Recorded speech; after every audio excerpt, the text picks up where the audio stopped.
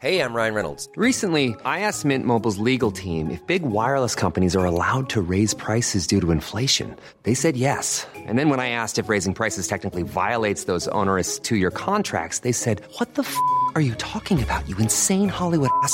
So to recap, we're cutting the price of Mint Unlimited from $30 a month to just $15 a month. Give it a try at mintmobile.com/switch. $45 up front for 3 months plus taxes and fees. Promo rate for new customers for limited time. Unlimited more than 40 gigabytes per month. Slows full terms at mintmobile.com.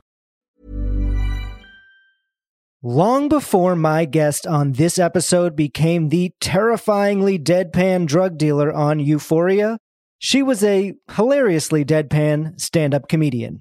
I'm really excited to be here tonight at this great show with all these great comics. And I'm also really excited to tell you about the new business that I'm starting, which is an escape room adventure, but it's for people who don't have a large friend group. And so their challenge is to try to break into the room where a bunch of people are having fun.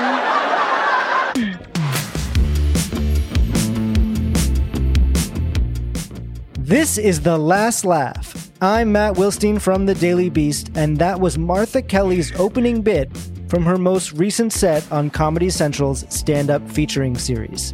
Martha has been performing comedy for more than 2 decades, but only really started acting a few years ago when her friend, Zach Galifianakis, cast her as one of the main characters in his beloved FX series, Baskets.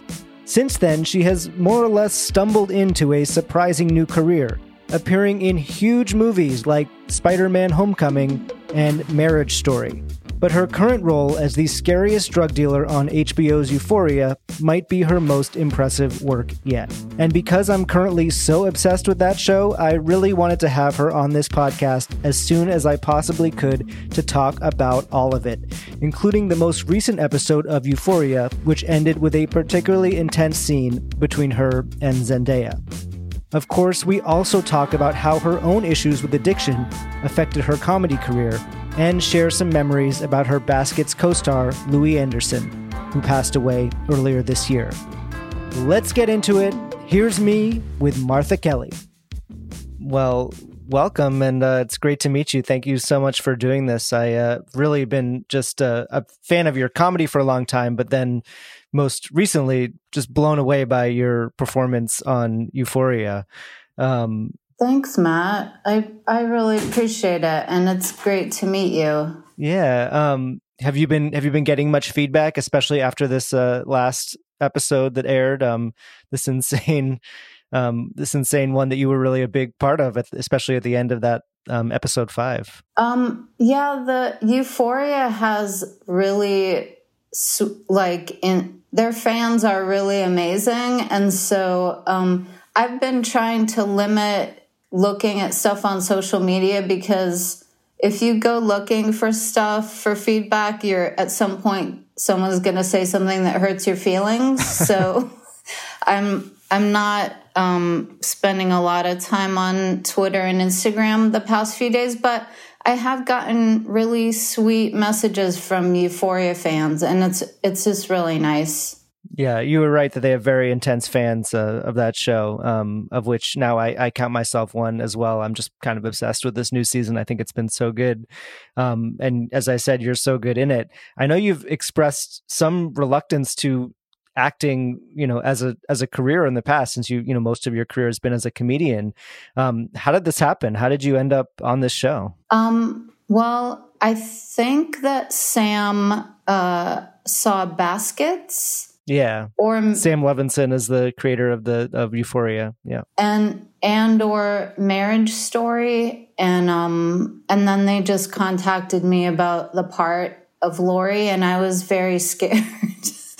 I was scared to do it because I've never done any character that's a villain. And, as a stand-up comedian, you just want to do comedies and play likable characters. So I was really scared. But then I met with Sam, and he was so great that I felt like, and also I'm a fan of Euphoria. So it was like, I'm scared to play a villain, and I'm also intimidated by all the gifted actors on the show and the writing, and was like, I don't ruin one of my favorite shows? I was very nervous, but everybody was really nice, so it made it easy. Was there an audition process, or was he just offering you the part, or how did that work? They just offered me the part. That's pretty cool. It's like somebody dropped a winning lotto ticket in your driveway, kind of, where it's just like, yeah, I'm really lucky. It was really nice. So, you knew that this character of Laurie was a villain going in. What was on the page in terms of who she was? And what do you think, what were there things of your own personality or, approach that you were able to bring to it at all? Only to the extent that I sort of have the same, my voice and my emotional range are kind of the same in real life and in any character I play. But I get that feeling. Yeah. So, but I think that that Sam, just wrote the character. Oh, sorry, Barry. I just accidentally hit my cat with my shoe. Oh. Yeah, I'm not sure what his process was writing that character, but it definitely it's all him. It wasn't my. I don't know Laurie or anybody like her, luckily, because she's a monster. What was it like kind of getting thrown into that crazy world of the show, especially in the premiere episode? There's just like so much going on in Laurie's house and so many interesting people walking around, some of whom are naked. It was very intense. All the actors in that scene are so gifted that when my character's sitting in a recliner, not watching what they're doing, and they're so good that it sounded like people being beaten up. And even though I knew that they're acting, it's still really intense to just spend a couple hours listening to the sounds of people getting hurt. I don't love violence, but it's such an amazing show, and it's kind of bizarre that I got to be on it. It's just exciting, I was curious whose idea the massage chair was, because that must have been kind of nice for you. You got to spend probably quite a bit of time sitting in a massage chair. I'm sure it was Sam's. And it was a real old-timey working massage chair. So there were a couple times we turned it on for shots, and it did feel really funny. It just feels like little fists in your back pushing. I feel like there's been a lot of debate around Laurie's decision to give Rue the suitcase of drugs and sort of trust her with that. And people, sort of questioning why she would do that. This is an amazing plan. You're a genius. Thank you. It's true. I'll front you a $50K suitcase. Don't do it. You're too much of a fuck up. Maybe we should start smaller. 10K? Deal. That was very mature, Rue. If you pay each girl $1,000, you can flip it for 20, and that's 7K profit. 3 to me, 4 to you. Thank you, Laurie. You won't regret this. You pay up and re-up in a month. Terrific. Rue, if you screw me, I'll have you kidnapped and sold to some real sick people. I always find a way to make my money back. I'm serious. Do you feel like you had to understand why she was so casual about giving her the suitcase of drugs in that episode? I don't feel like I spend a lot of time thinking about motivations of characters. If it's not something that I'm writing, I just go into it sort of blind, except afterwards. I would guess that her motivation was either she, Rue is very convincing as a character. So either she really thought, hey, this kid's gonna open up a new arm of my business via high school students, or she knew it would end up entrapping Rue somehow. I don't really know because I didn't ask Sam about it. But yeah, it is a strange thing for somebody to give thousands of dollars worth of merchandise to a teenager. Yeah. Yeah. What has acting with Zendaya been like? I mean, she is so compelling on this show, I think, and especially in this most recent, episode 5, where she's really out of her mind. What was that like for you? And I think your contrast is so interesting too, because she's like so hyped up and moving, and you're very still and have this kind of, as you said, deadpan thing that you do so well. So what was that like acting with her? I was very nervous because she's such a gifted actor, and it's intimidating to be in a scene with someone who can go from like just having a normal conversation with the crew or Sam or other actors, and then when they start rolling, totally be in a natural seeming emotional state for the character. I really admire actors who can do that, because it's different than, I think, from method acting, from what I understand, where it's not like being in character all the time. So then the camera rolls. It's like being yourself, and then in a split second being able to concentrate enough to get into that character. So it's really intimidating, but she was so nice about it, and Sam was so nice that I think they knew that I was super nervous in the beginning and sometimes later, and they just were like, hey, it's fine, don't worry about it. Everybody was really sweet. I'm sure I'm not the only actor to be nervous around Zendaya, because she is. Yeah. But I also was kind of struck that she just acted like not one of the most famous people in the world. It was like if you went to your friend's house and their kid was visiting from college for the weekend, and just like a normal. That's what it felt like. Yeah, I mean, it's pretty impressive. I admire her talent and her work ethic, and she was very nice to me, and I was really nervous, so it helped. Yeah, it's wild to think that she could kind of be, joking around or, just totally herself moments before doing some of the stuff that she does in the show, because it is so out there. Yeah, I just imagine that actors at that level have an ability to concentrate that I don't have. And so it's amazing, In this most recent episode, you also have this great monologue about what opiates do to your brain. A doctor once told me they did brain studies on people who've done a lot of opiates, and that over time, all the chemicals in your brain that make you happy and feel good start to decrease because your body's getting it artificially. But the longer you use, it just starts to weaken and wither, kind of like a limb that's not getting blood to it anymore. And then it just sort of falls off, and you get something called cell death, where you just have these big dead spots in the parts of your brain that used to make you happy. No matter what you do, you can never get it back. He said it's basically the same brain as people who've had major strokes.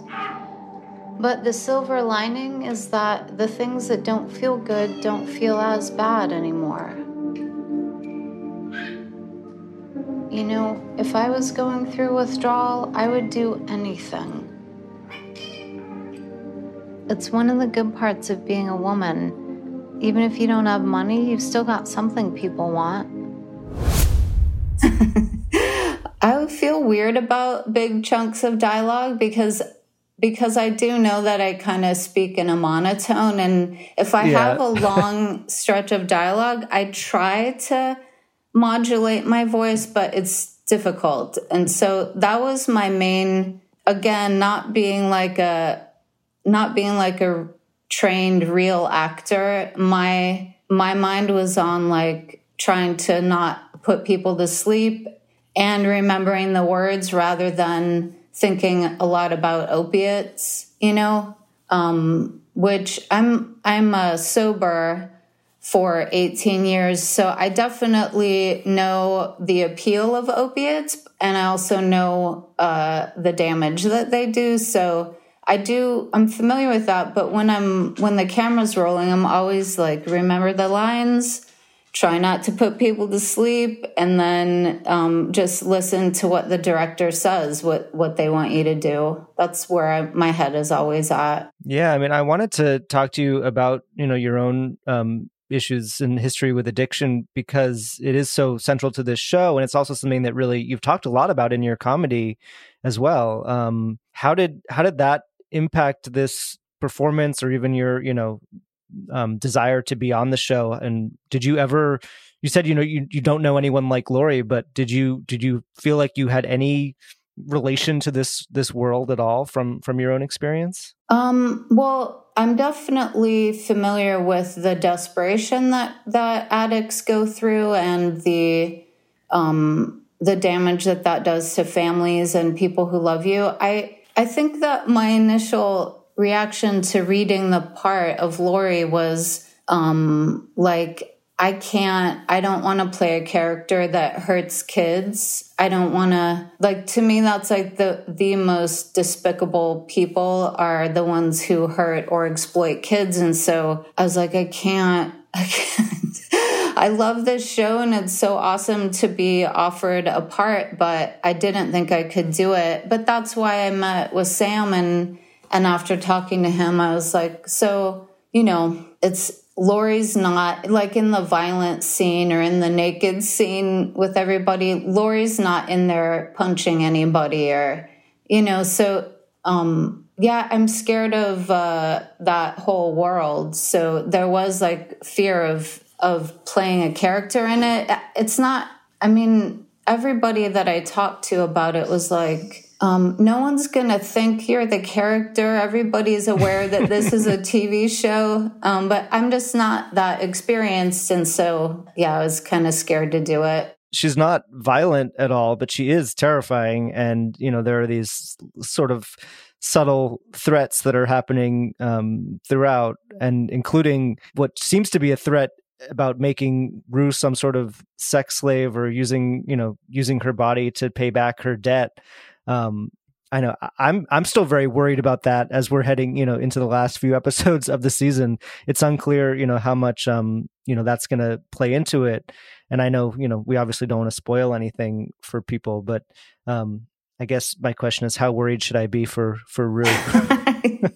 Well, to be honest, I don't know, because as a fan of the show, I only read my parts of scripts, and I have not watched, I hadn't seen that whole episode that aired this past week. So you're watching along as they air? Yeah, because I'm a fan, and so yeah, it's just fun to watch it on TV. Yeah, Do you kind of forget during the episodes, like that all of a sudden that you're going to show up at some point?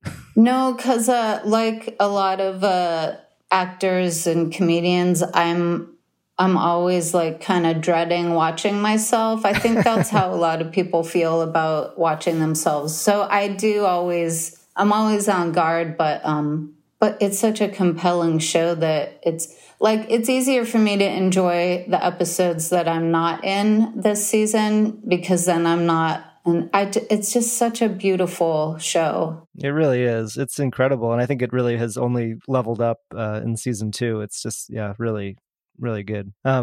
Going back to your comedy a little bit, you talk in you've talked in interviews and even on stage about how drinking really derailed your comedy career in a way, and that you really linked performing and drinking. Was it hard for you to separate the two for a long time, and kind of was that a big challenge in finding success in this business?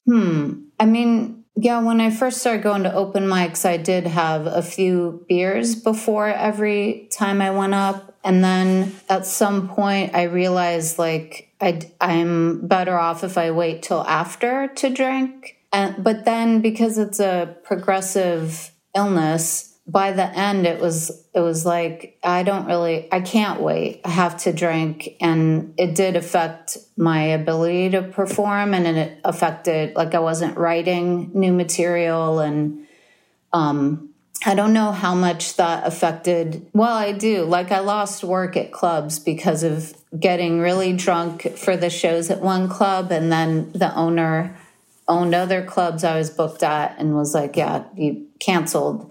I think it's easier to be creative sober. I think it's certainly, I would never, ever be able to do a single acting job if I was still drinking. I mean, I wouldn't be able to wake up in time for a call time, and I wouldn't be able to focus on what was happening, you know? Mm-hmm. Like was there a moment or, you know, something that happened that really, you know, made you decide to finally get sober and turn things around? I didn't have any like dramatic hitting bottom. It was kind of just like being really miserable and not functioning for and just, you know, kind of being in a slow motion car crash with your whole life. And then, you know, it's still mysterious to me how that moment happens for people, including me, where it just finally hit me one day. Like, I'm either going to keep getting drunk every night and my life is always going to be the way it is right now, which is really bad, like really painful physically and mentally, and or I'm going to never drink again. Like, there's no way to manage my drinking. I don't know. There's no in between. Yeah. And so if that is what you think, then you kind of have to stop. I quit drinking a little over 7 months ago. I was holding for applause. Nope, it's too late. I also quit smoking, and thanks. Thank you. Today is actually day 219 of Operation Stop Having Fun. And so far it's been a complete success. I hadn't realized how much time and energy I was spending on getting drunk and then recovering from the hangover. And now that I'm sober, I found that I have a lot of energy to do stuff I never did before, like crying and cussing at strangers. What did it mean, or how did it change your comedy, your stand-up, once you were sober? Were there things that were easier, things that were harder, in terms of how comfortable you were just being on stage sober? Initially, I think it was more difficult to socialize with other comics when I was sober. I think that it's just always better for writing and focus on stage to be sober, even if you drink later, which a lot of people do, and more power to them. I don't think it's bad. It's just not something I can do. But the socializing before and after shows was really difficult. It took a while for me to be comfortable sober. Coming up, Martha looks back at her time on Baskets and remembers the late, great Louis Anderson. Quality sleep is essential. That's why the Sleep Number Smart Bed is designed for your ever-evolving sleep needs. Need a bed that's firmer or softer on either side? Helps you sleep at a comfortable temperature? Sleep Number Smart Beds let you individualize your comfort, so you sleep better together. J.D. Power ranks Sleep Number number 1 in customer satisfaction with mattresses purchased in-store. And now, save 50% on the Sleep Number Limited Edition Smart Bed for a limited time. For J.D. Power 2023 award information, visit jdpower.com/awards. Only at a Sleep Number store or sleepnumber.com. Ryan Reynolds here from Mint Mobile. With the price of just about everything going up during inflation, we thought we'd bring our prices down. So to help us, we brought in a reverse auctioneer, which is apparently a thing. Mint Mobile Unlimited Premium Wireless. How to get 30, 30, bit to get 30, bit to get 20, 20, 20, bit to get 20, 20, bit to get 15, 15, 15, 15, just $15 a month? Sold! Give it a try at mintmobile.com/switch.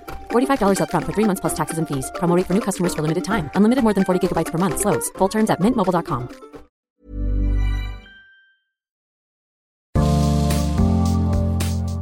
If you're enjoying this episode and want to hear more, please make sure you are following The Last Laugh wherever you get your podcasts. By subscribing to The Last Laugh, you can listen to our conversations with other hilarious stand-up comedians like Maria Bamford, Jim Gaffigan, Margaret Cho, Patton Oswalt, and everything else from our free archive. And you'll be the first to hear new episodes when they drop every Tuesday. And while you're at it, please leave a rating and review on Apple Podcasts. Let us know how much you love the show and who you want to hear next. Now, back to Martha Kelly. I think for me, the first thing that I really, took notice of you in was Baskets, which you mentioned. It was sort of like your first real acting gig in a lot of ways. Did that part come to you through Zach Galifianakis? You had known him before? Yes. Yeah. I met Zach when I was brand new. We met at an open mic in West LA in 98. And and then we kept in touch, not all the time, but enough that we would talk after The Hangover. I think we would talk or text every 6 months or a year. So it's not like we were hanging out, but he just called me out of the blue in, I think, January of 2014 and said, I have this pilot and I want you to play a part. And then I said, I can't, I'm not an actor. I don't think I can do it. And he said, don't worry. Don't worry about it. It'll be fun and easy. It's not a big deal. And then, he made it really, this is just a magical experience. Yeah. Was he right? Was it fun and easy? Easy, I don't know. Like the first season of Baskets, I looked directly into the camera so many times that at one point I remember I would say out loud right before they said action, like, don't look into the camera, don't look into the camera. And but compared to any real job, for sure, it was easy. Yeah. And it was always fun, even when I was scared and self-conscious or whatever, insecure. It still was fun because Zach is a lovely person to be around. And John Kreisel, our showrunner and director, is lovely to work with. So I could not have asked for a better first acting job. It was amazing. I was reading an interview with you where you said that you were worried you were going to get fired from the show when they asked you to scream and you couldn't do it. And I have to tell you that I really related to that because as someone who has also been accused of being a little low-key in my demeanor. And then there's also the scene in Euphoria where you talk about how your character talks about how she's never been angry. You want to know a funny thing about me? I don't think I've ever gotten angry in my entire life. Really? Well, I don't know if that's true. Is that true? Yeah, no, that's true. I've never gotten angry. Has that been a challenge for you in acting in that sense of not sort of having the ability to get to that screaming level?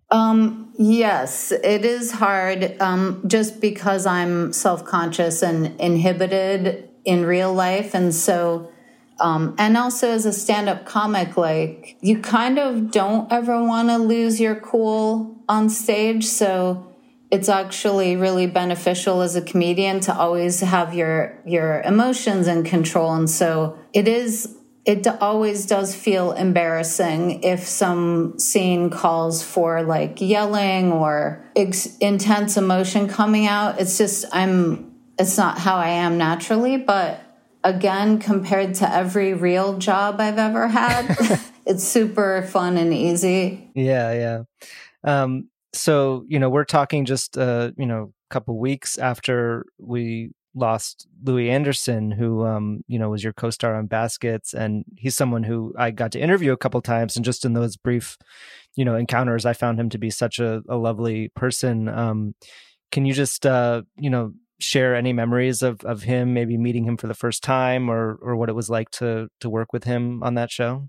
Yeah. The first day I met him was, I think, the second day on the pilot.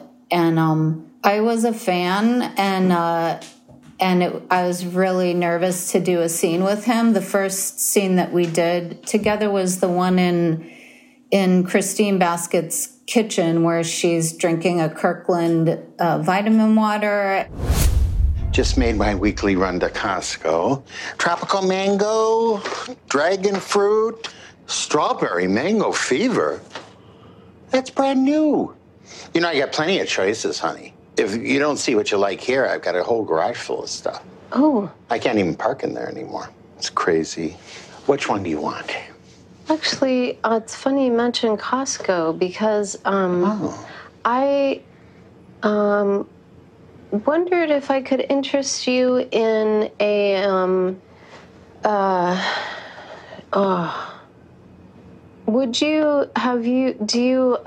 Honey, get to the point. May I please use your restroom? Yeah, I was really nervous. And Louis just immediately treated me like, oh, you're a fellow comedian, you're a peer. He was so nice. And the hard part is that he and Zach both improvised a lot, and I'm not good at that. Like I'm very much make sure I know my lines and do what I'm supposed to do and don't go off track because I don't want to get in trouble. But for Zach and Louis, and other actors and comedians who can go off script and do it well, it's a benefit to the show. It doesn't ruin it the way I'm afraid I would if I did it. But there was one time where Louis asked me a question that wasn't in the script, and I just silently waited a second and then yelled cut. And then Zach and John were both they laughed, but they said the only person who can say cut is the director. But if you've never, that's so funny. If you've never acted before, in shows and movies, I mean, I thought anybody can yell cut during a scene, you know? Yeah, I think anybody should be able to yell cut. That seems like, you needed to get out of that moment. But it was fun. And Louis just constantly made people laugh. And it was he was just always funny. And no matter how many takes we did for something, he just was relentlessly funny and then could play the sweet vulnerability so authentically. It just really it was such an incredible performance that he did on that show, and in such an odd role in a way, playing this older woman, which is just not anything that anyone would have expected him to do at that stage of his career. And I know he also talked a lot about how it drew on his own mother for the part. And I mean, what do you think it was that made that performance so special and so unique? I think it's partly it's that they didn't play it as a gag, they didn't play it the way that sometimes how do I answer this? I thought that it might just be a gag of this male comedian who does sometimes in his stand-up would do impressions of his mom is going to play a mom, but they did it in a very real non-gag way, so that the humor wasn't that this is a man, it was this is a really funny mom. I don't know. It's also the writing, the directing, Louis' acting. It just was, part of it is just kind of a mystery and kind of magic to me, Yeah, definitely. So Baskets not only, opened the door to Euphoria for you, but also to some of these, film roles in some really big movies. Spider-Man Homecoming you were in, and then Marriage Story that you mentioned. Was that surprising to you that you were all of a sudden, getting these big opportunities to be in films? Yes. To this day, every acting job I get to do is a surprise, and a very welcome surprise. But I'm really lucky. I'm turning 54 this month, and so I was like 46 or 7 when we did season 1 of Basket. So that's pretty late in life as a performer to get an opportunity like this.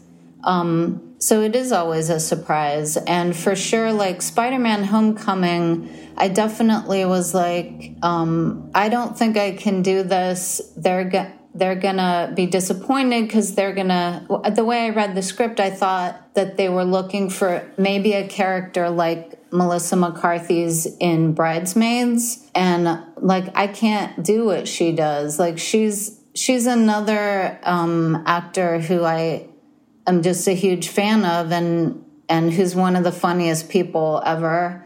But I was like, I can't do that. They're going to be mad at me if I take the part and then show up and I can't do it. But then I talked to one of the producers and they were like, no, we know what you do and that's what we want. And, God bless them. It was so fun and amazing to get to work on that. Yeah, I mean that's like this huge blockbuster movie, and then there was Marriage Story, which was a much smaller movie in a way, but it was a Best Picture nominee and was with these huge actors in it. So what was that one like for you to kind of, and that's a decently sized role that you have in that film as well. That was also very intimidating. I think, in my opinion, Adam Driver and Zendaya are kind of both at that level of gifted actor where definitely, yeah, going into it being like, God, please don't let me ruin a scene with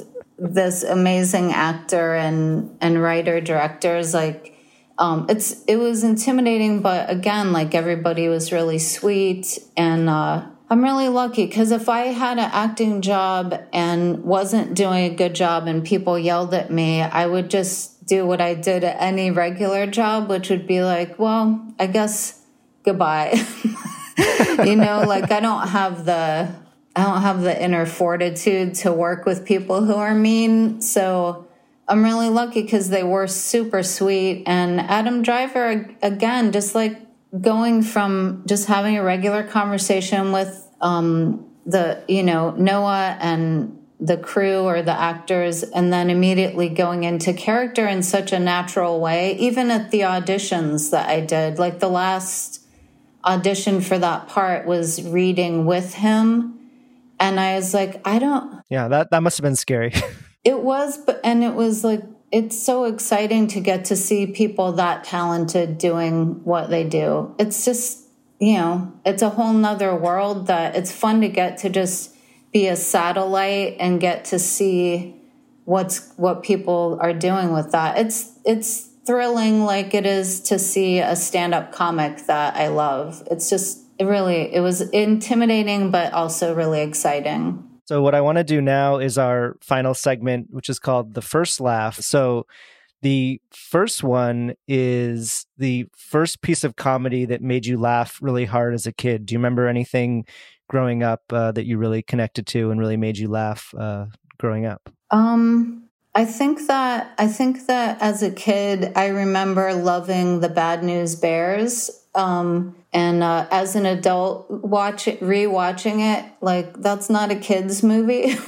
Not really, no. There are kids in it, but yeah, but we thought it was funny when the kids in it cussed, and I do remember being like, I don't know, like 10 or 11 and being at a friend's house and they played a Steve Martin album, and they laughed really hard and I laughed because I knew we were supposed to laugh, but I didn't understand. Like, kids don't understand adult humor, nor should they. So, but of course, as I got older, I did laugh at Steve Martin because he's amazing. But I think mostly kid humor was like other kids doing silly stuff, Mm-hmm. Yeah.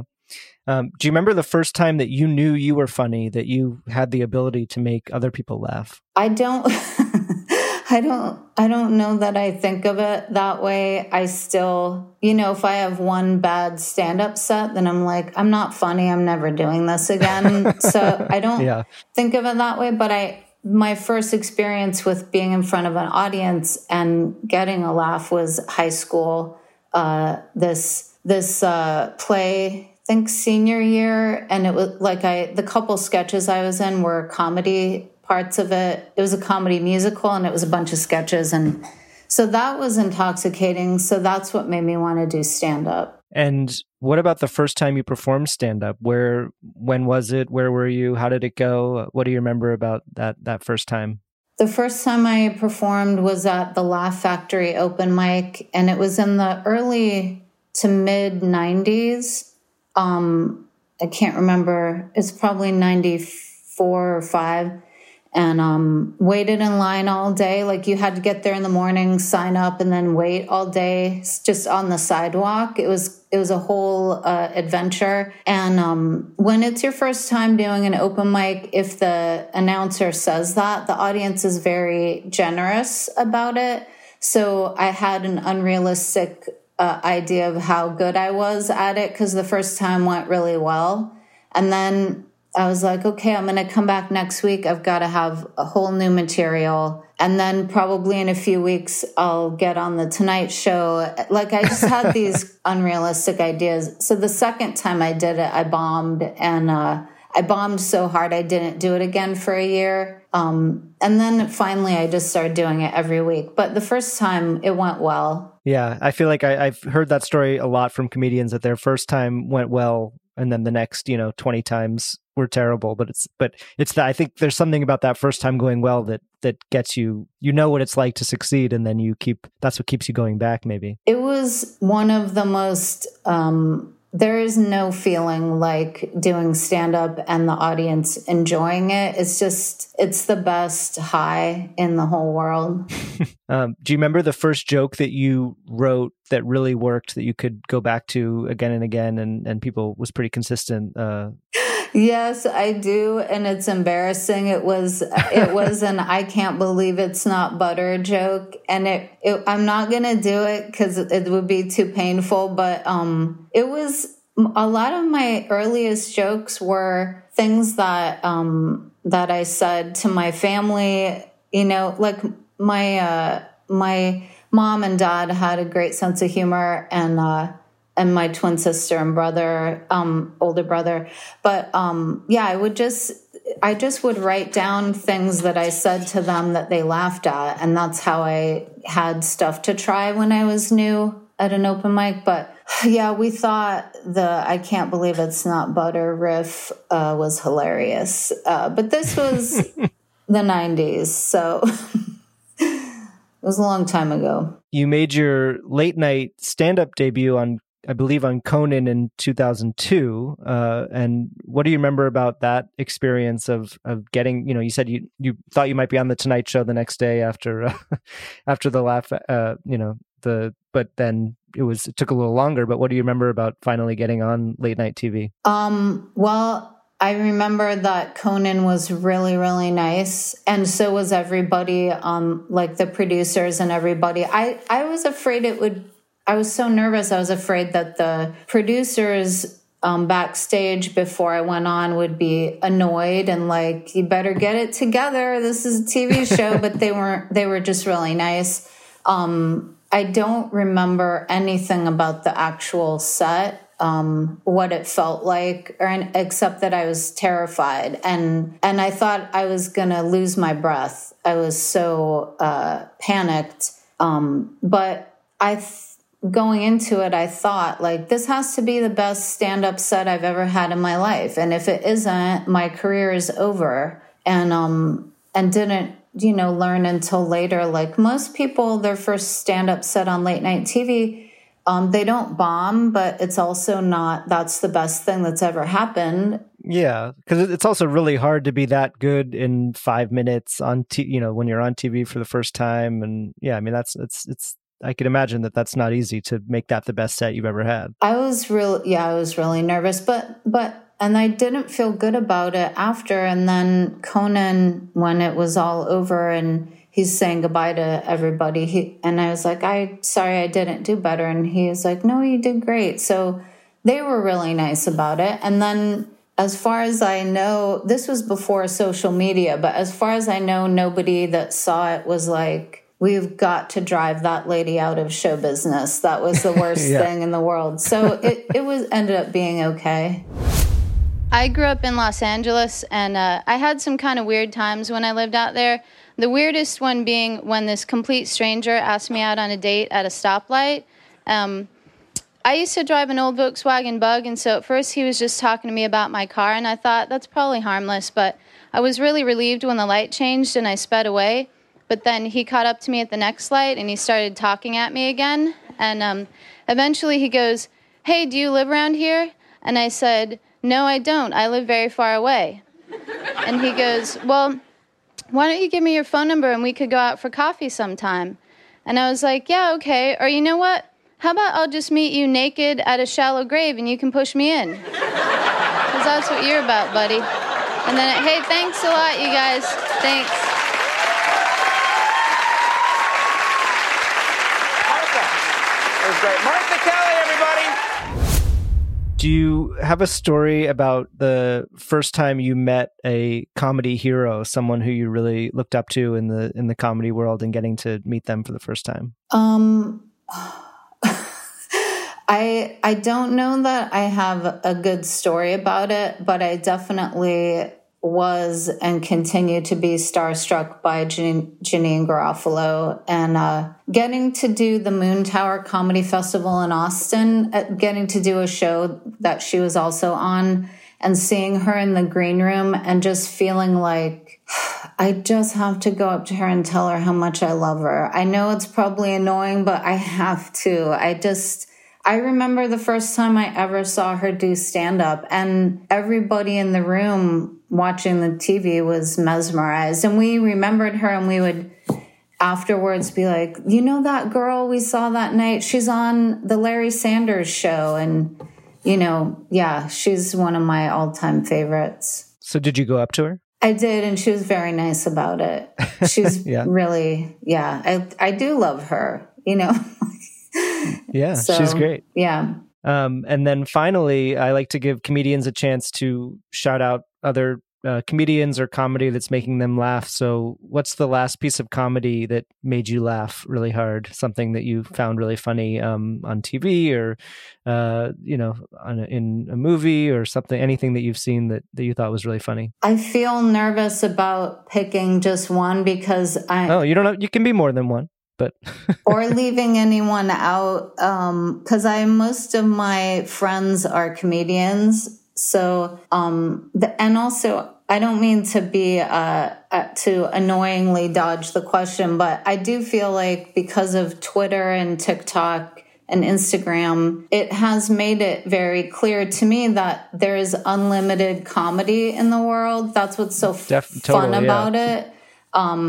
But I know, like, I listen to my friends Megan and Eddie's podcast, I Won't Listen, and I love the Jackie and Laurie Show is a podcast that I listen to every week.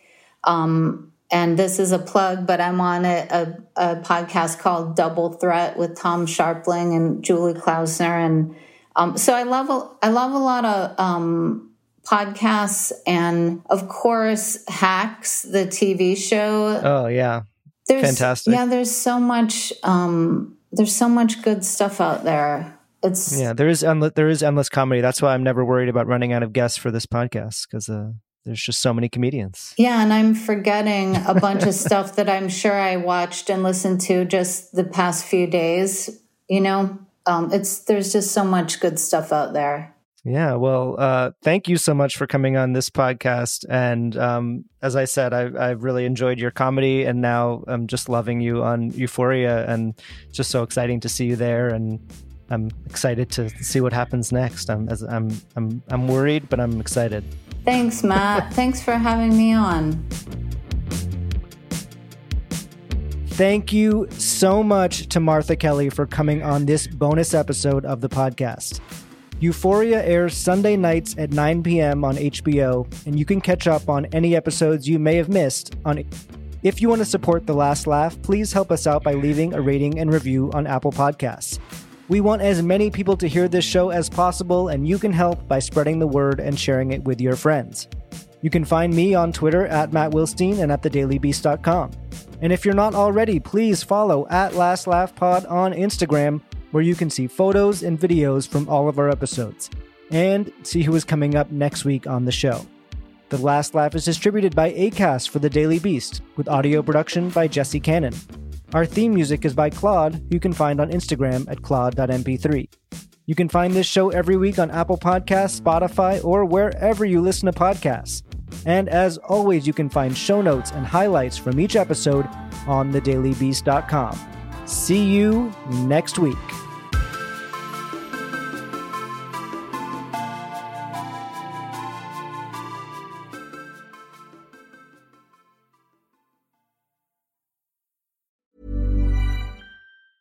Even when we're on a budget, we still deserve nice things. Quince is a place to scoop up stunning high-end goods for 50 to 80% less than similar brands. They have buttery soft cashmere sweaters starting at $50, luxurious Italian leather bags, and so much more. Plus, Quince only works with factories that use safe, ethical, and responsible manufacturing. Get the high-end goods you'll love without the high price tag with Quince.